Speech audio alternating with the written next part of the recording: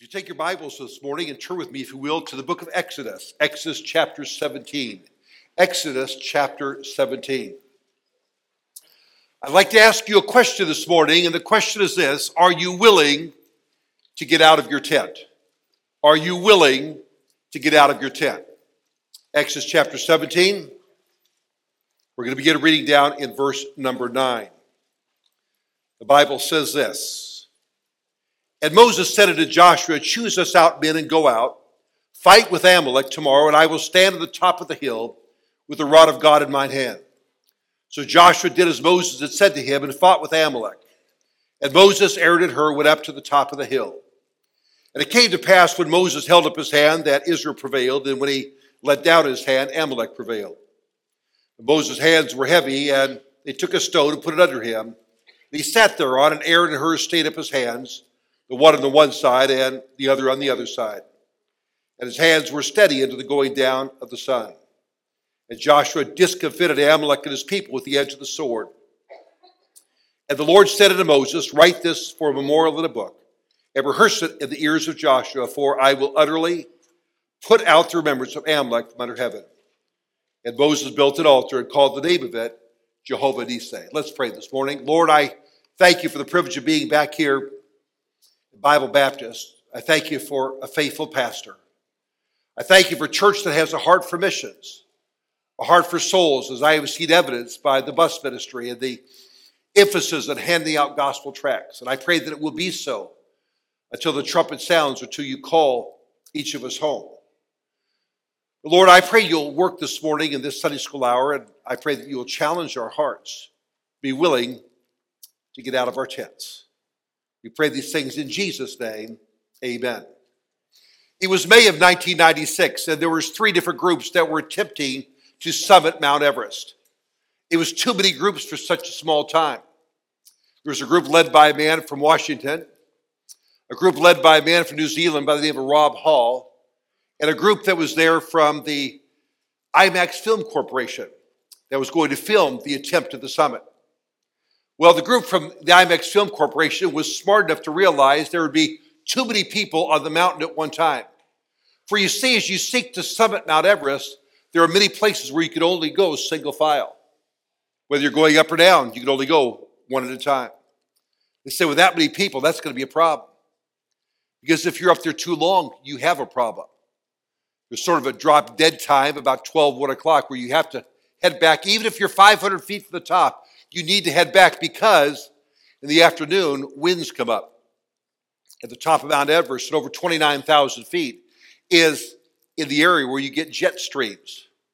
If you fly internationally at all, you know that if you get in the jet stream, you can get from one continent to another maybe 2 hours more quickly. If you're going against the jet stream, it's much slower. So there's a turnaround time. So the guy from the IMAX Film Corporation, and I've read a book that he wrote about this, and 3 different books in this event, said, we're not going. Well, sure enough, they got up there. They couldn't really see what was going on up the top of the mountain. But finally, the clouds broke, and he said, man, there's people still heading for the top. It was 3 and 4 o'clock. He said, they're going to be in trouble. And they were. If you'd like to read an amazing book about that, the book is entitled Into Thin Air by John Krakauer. Sports Illustrated said it was one of the 10 greatest adventure books ever written. Well, I'll tell you what happened. They got stuck on the mountain. Both of the guides, the man from Washington and Rob Hall from New Zealand, died on the mountain. And the climbers who paid from $60,000 to $80,000 apiece to attempt the summit. Think about that. That's what they paid to be a part of the group. We're up there without a guide. One of the men who was one of the paid helpers of the group was a man by the name of Anatoly Bukharev. He was a Russian. I've read his book. He has since died in an avalanche in another climb. Anatoly decided to summit without oxygen. Imagine. He'd become acclimated, and he just went ahead of everybody, summited, and passed them coming down and made it back, and collapsed into his tent, took off his crampons, laid there on his sleeping bag, tried to build the strength back up again. Then someone came to his tent. They said, Anatoly. He said, there are people up in the mountain, and they're not moving.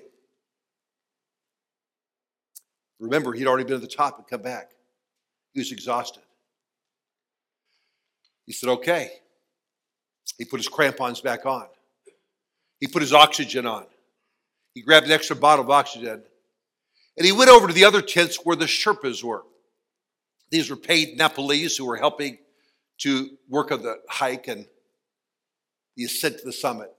He said, we've got to go back up and get these people. They're not moving. And the Sherpas said, no. We've already done what we were paid for. We weren't paid to go up twice. And they stayed in their tents. So Bukhariv went out by himself and went up and began to bring people back one at a time. He was able to save a number of lives. By the way, only one person that was on the mountain that day made it back by himself. His glove had come off. They had to amputate his fingers. His nose had to be cut off. Parts of his cheeks from the freezing of his cheeks. One man made it in on his own. But everyone else, someone had to go out and bring them in. I'm so glad that we have people like the Gardners, the Wilkersons of Flowers, that are willing to go out and bring people in. Jerusalem, Judea, Samaria, and the uttermost parts of the earth. By the way, we were saved in the uttermost parts of the earth. I don't think anyone here was saved in Jerusalem, Judea, or Samaria. I'm glad somebody went and told the good news. This morning in the Sunday School Hour, I want to share with you something that I hope will challenge you in this regard. It's how to help your family, your church, and your missionaries go on to greater victories. I don't know about you, but I don't like losing. I have always been a little bigger than most people. You probably can't tell from your vantage point. I was born on Mother's Day, May the 12th, 1957. I was my mother's first child. I was a horrible Mother's Day present. I weighed 11 pounds and 6 ounces. Mull that over for a little while. She reminded me of that many times. She had 6 more children. It was very easy after that. Can I say this? I am grateful for the man who led my father to the Lord. He was the first Christian in his family. I'm a second-generation Christian. My children are third-generation Christians. I wonder who it is that God wants us to help to become a first-generation Christian. Thank you for being willing to go out and carry gospel tracts and tell the good news. Thank you for supporting a bus ministry. Thank you for supporting missions. But what will we need to do to help our church, our family, and our missions go on to greater victory? Look at the passage, if you will. We see in verse 19, we find out that Israel is fighting with Amalek. The Amalekites were staunch opponents of the people of God. And by the way, sometimes you have to fight. Onward Christian soldiers marching as to war, with the cross before us, ever as before. Are we willing to go forward and fight? The Bible says that the gates of hell will not prevail against us. That means, ladies and gentlemen, we're on the offensive. I think sometimes they say, well, I'm just going to hold on till the Lord comes. No. God's word says to occupy till I come. To go forward. To take ground. God has something he wants us to do. He says, go out and fight. Well, the people went out to fight, led by Joshua, later on the second leader of Israel. But look with me, if you will, at verse number 10. And it says that Moses, Aaron, and Hur went up to the top of the hill. Moses, Aaron, and Hur went up to the top of the hill. It's found there in verse number 10. Ladies and gentlemen, if we're going to go on to greater victories, whether it's with our family, our church or missions, we're going to have to be willing to go uphill. Can I tell you a little secret? It's a lot harder going uphill than it is going downhill. I was reading a book on the plane on the way here that dealt with the plane crash. I was thinking about it later. That's probably not the best book to have read. There's one book written about this plane crash called Alive by Piers Paul Reed. It dealt with a Uruguayan team that crashed in the Andes Mountains. It's an amazing story. And two men literally walked out of the mountains. They had no winter clothing. Amazing story. To help them get help. It took them 7 days to walk out. Remarkable. They were up 17,000 feet high. Not acclimated. Many people died. Of course, they had no food. They resorted to eating the bodies of the people who died. Amazing story. But it reminded me again of how hard it is to climb. You know, when you climb Mount Everest, I always thought, well, if you're going to climb Mount Everest, and I read about these books by Bukhari and others, I thought, well, you leave early in the morning. You don't leave early in the morning. You leave about 10 o'clock the night before. And when you get to Mount Everest, you have to get acclimated. In fact, if you were set down by a helicopter at the top of Mount Everest without being acclimated, you'd be dead in 10 to 15 minutes. Of course, a helicopter can't fly that high. But if you were, you would be dead. No, you have to get used to the limited amount of oxygen. The oxygen level there is approximately 25% of what it is at sea level. So they go up to about 16,000 feet. They stay there for a while. Then they'll make a climb up to base camp 1. They'll come back down. Then they'll climb up to camp 2 and come back down. Then they'll move up to camp 1. Then they'll make the climb to camp 2. Then camp 3. And camp 4. And camp 4 is way up on the mountain. You only spend one night there. It's so hard to sleep. It's so cold.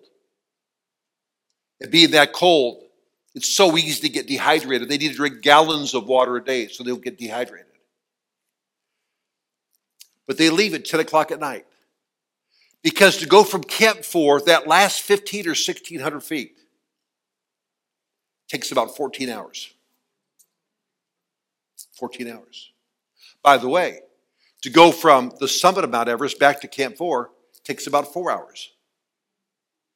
It's much easier going down than it is to go up. Are we still trying to attain heights for the Lord Jesus Christ? Are we still trying to climb forward for the Lord Jesus Christ? There's a number of folks here that have had the ability to retire, and I congratulate you. That's a wonderful thing. But can I say this? While we can retire from our occupation, we should never retire from our avocation, which is to serve the Lord. Let's keep on keeping on. God did not save us to sit. He saved us to serve. You say, I can't even walk without a walker. You can pray.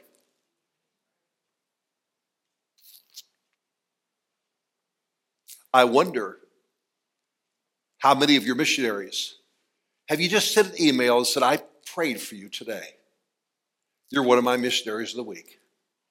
And try to encourage them. Most of us with a smartphone, it cost us nothing. We used to have to buy a foreign letter, it would cost $1.15. Or kind of tissue thin and write them a letter. Now we can just send them an email. There's something everybody can do. Some need to be willing to go. All need to be willing to pray. And all need to be willing to give. We see they set out for the top. My pastor's office is on the 3rd floor. 90% of the time, I try to take the stairs up to his office. You know why? I know it's good for me. It's good for me to climb those stairs. My wife, when we're in hotels, we travel together probably 100 days a year now that we're empty nesters and our kids are all grown and in different parts of the country or the world. She'll often exercise inside the hotel. I might go for a walk and read and walk or use an elliptical, but she'll climb the stairs in the hotel because it's good for us. Can I tell you, ladies and gentlemen, it's good for us to set out for the top as a Christian. The best-selling Christian book of all time outside of the Word of God itself is called Pilgrim's Progress by John Bunyan. In this allegorical novel, he tells a story about Pilgrim or Christian who's on his way uphill going towards that celestial city whose ruler and builder is God. And when he was going uphill, he was going the right way. There were times he was tempted and drawn away. It looked more comfortable there. It was easier going downhill. And it always is. When he went downhill, he found the men who were called the muckrackers. That was a word created by John Bunyan. We think of it as journalists today. We're so easily distracted from our uphill journey to see the ruler, the builder, and our King, the Lord Jesus Christ. If we're going to go on to victory, number one, we have to set out for the top. We have to be willing to go uphill. Secondly, if you look down a little bit further, the Bible says this in verse number 12. But Moses' hands were heavy, and they took a stone and put it under him. I have had the privilege of being in the country of Israel, and it is a very hot country. It's different from Florida. It's not a humid heat. It's a dry heat. It's a desert heat. With temperatures in the summertime, they can reach 105, 110 degrees. Down by the Dead Sea, even hotter than that. Imagine standing at the top of a mountain. I have no doubt the top of that mountain was barren, that there were no trees there. And the Bible says in verse number 11, when he held up his hands, let me read it exactly to you here. When he held up his hand, that Israel prevailed. And when he let down his hand, Amalek prevailed. Well, he could figure that out pretty quickly. Hey, when I hold my hands up, things are going well. This is wonderful. But you imagine sitting there in the sun all day long, beating on him, trying to hold his hands up. And Aaron and Hur said, we want to give him some support. And the Bible says they did something about it. Ladies and gentlemen, it's one thing to see a need. It's another thing to do something about the need. One of the little adages we teach students at West Coast Baptist College, and we're so glad to have Trent and Bryn there. They've had a great spirit. Actually had them in my home for a meal within the last, a week ago Tuesday, they were there for a meal. Bryn can knock it down. No, I'm just kidding you. Could you imagine trying to keep your hands up the whole time? When we had those students over, we had chairs for them. We tried to socially distance a little bit. Brought in some folding chairs, put them in the living room. Have a big dining room table there. But when I sit down, being that I am 6'6", 200 and none of your business pounds, I usually like to look at the item I'm sitting on. The chairs that are white plastic that you can buy for $5 at Walmart, I do not sit on them. Now, they would usually hold me up, but I had a bad experience one time. I did not know that if you left plastic in the sun, the plastic degrades. I was preaching in New York at the Hudson View Baptist Church, close to the Hudson River, a church that was largely Filipino, and it was just a great service, except for the fact there was no air conditioner. It was hot. It was July. And the kids sang. We preached, and they just preach you. And it went on. Finally, it was over. I remember it was hard to get my tie off my neck. It was so wet. But they said, now we're going to have a Filipino dinner. It's down in the basement. And I like Filipino food. I like pancit, chicken adobo, and lumpia. I was excited. I went down there, and the basement was cooler. Glory to God. I took my coat off, kind of loosened my tie a little bit. And I saw that chair over the corner. I went and sat in that chair. Not knowing it was an old chair. Not knowing it had been out in the sun. And all of a sudden, one of those legs just exploded. And I went falling down on the ground. My wife, being a mercy giver, ran over. She said, "Are you okay, sweetheart?" I said, "Yes." And then she started laughing. That was not encouraging. Aaron and Hur, I'm sure using their staves, dug around this large stone. They didn't go up there with trenching tools or shovels. They dug and dug until they could rock it loose, and they rolled it over where Moses could sit on it. If he could sit on it, it wasn't a fist-sized stone. Oh, it's easy to get a fist-sized stone to help. But you get a stone that someone can sit on? I am not the type of person, if I'm looking for something to sit on, I don't say, oh, good, here's a cardboard box for me to sit on.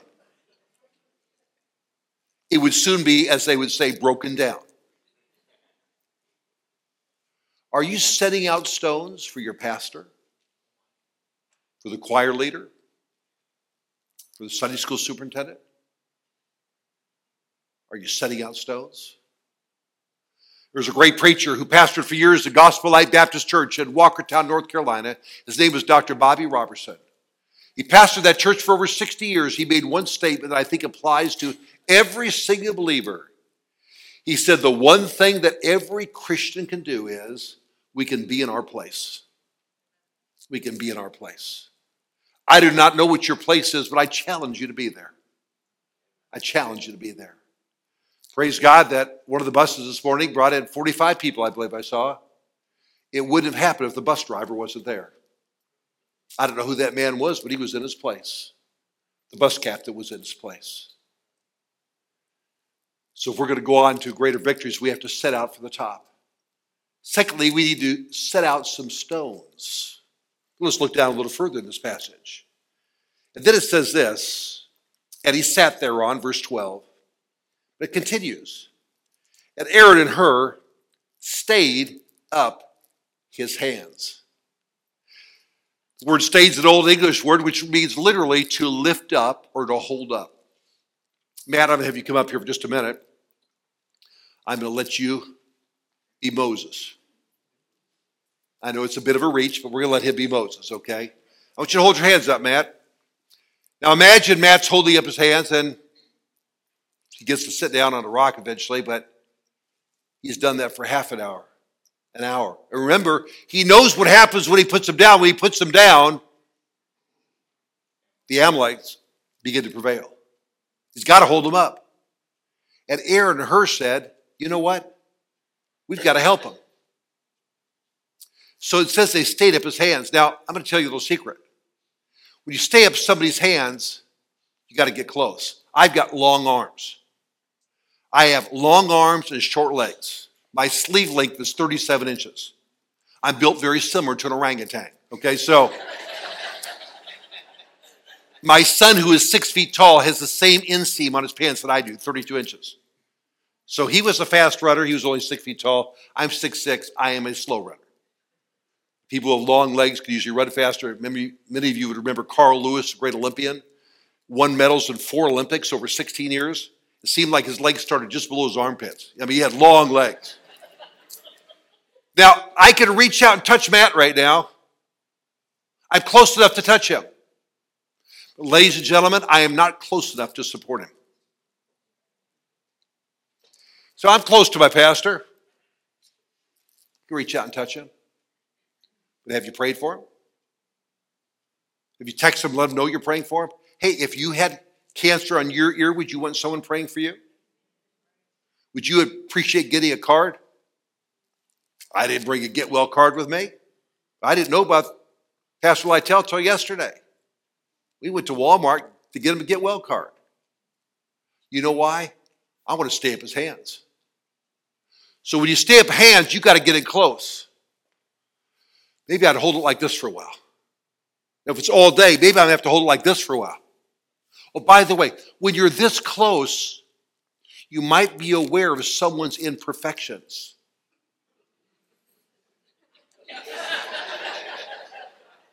Like that little hair he's got growing out of his ear. No, I'm just kidding. I'm kidding.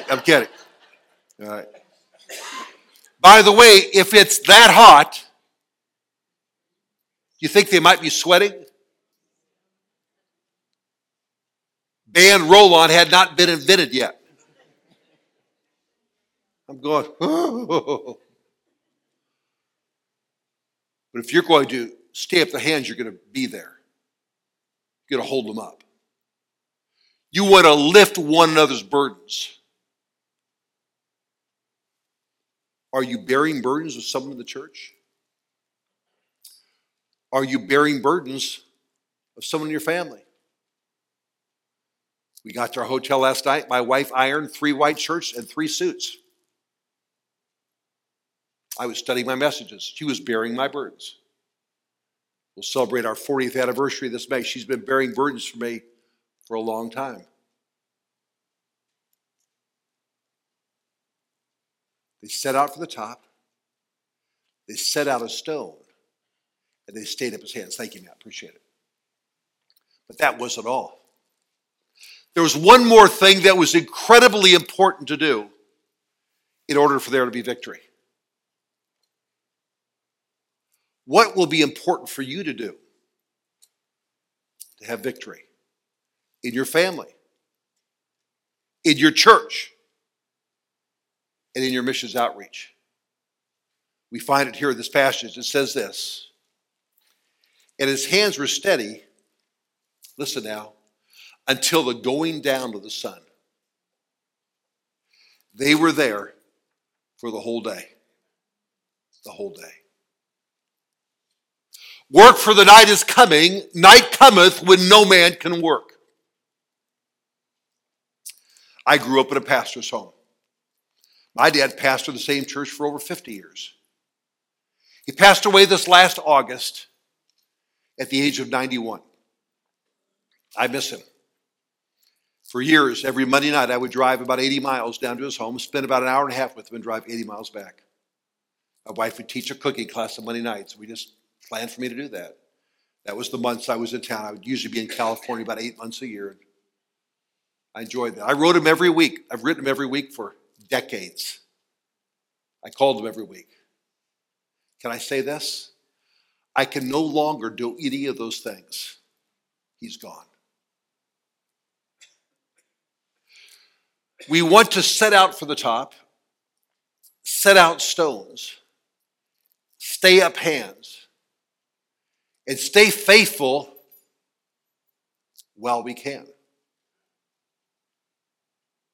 Because someday the trumpet will sound, and we which are alive to remain will meet him in the air. If not that, God will call us home. I preached a funeral 3 weeks ago. None of us knows the time or the place.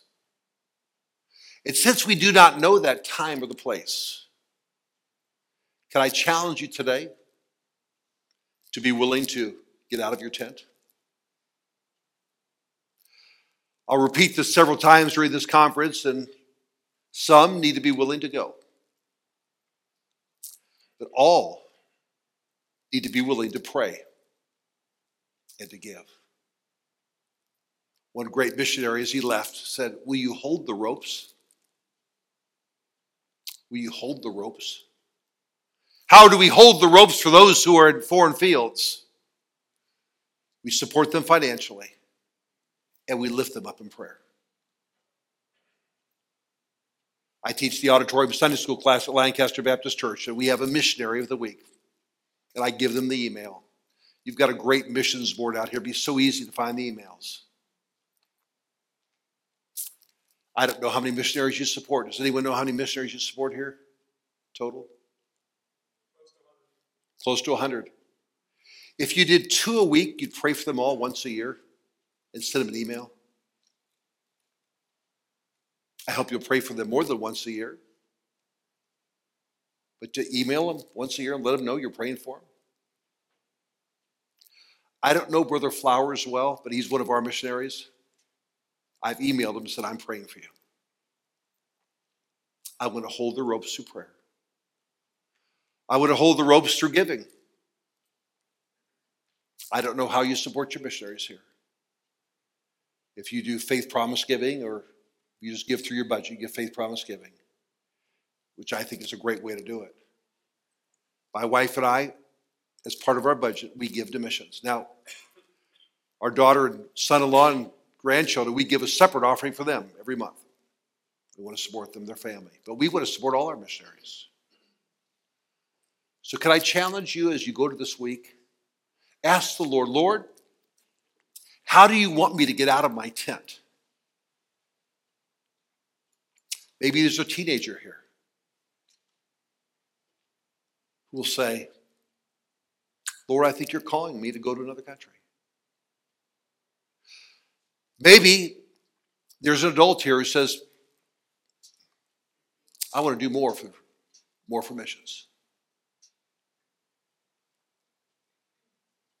And maybe it's everyone here who says, with God's help,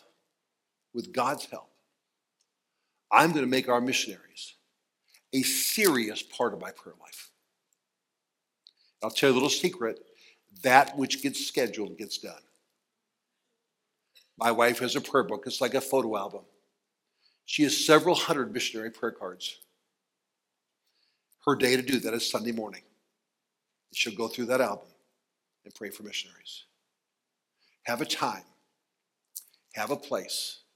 And ask the Lord to help you to get out of your tents in order to help your family, your church, and your missionaries to go on to greater victories. Let's pray this morning. Lord, I thank you for your word. I thank you for the truths that are contained therein. Lord Jesus, I pray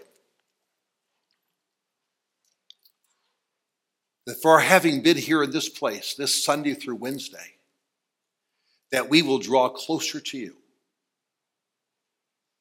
And Lord, I pray specifically that we will be a little bit closer to being the Christians that you would have us to be. I pray we will obey every impulse of the Holy Spirit. And we will live with eternity's values in view. We pray these things in Jesus' name. Amen. If you would like to know more about the Lord Jesus Christ, you may contact us at the church website, gospelbaptistchurch.com, or you can go to Facebook and type in Gospel Baptist Church, Bonita Springs, Florida. Also, you could call the church office at 239-947-1285. Thank you, and God bless.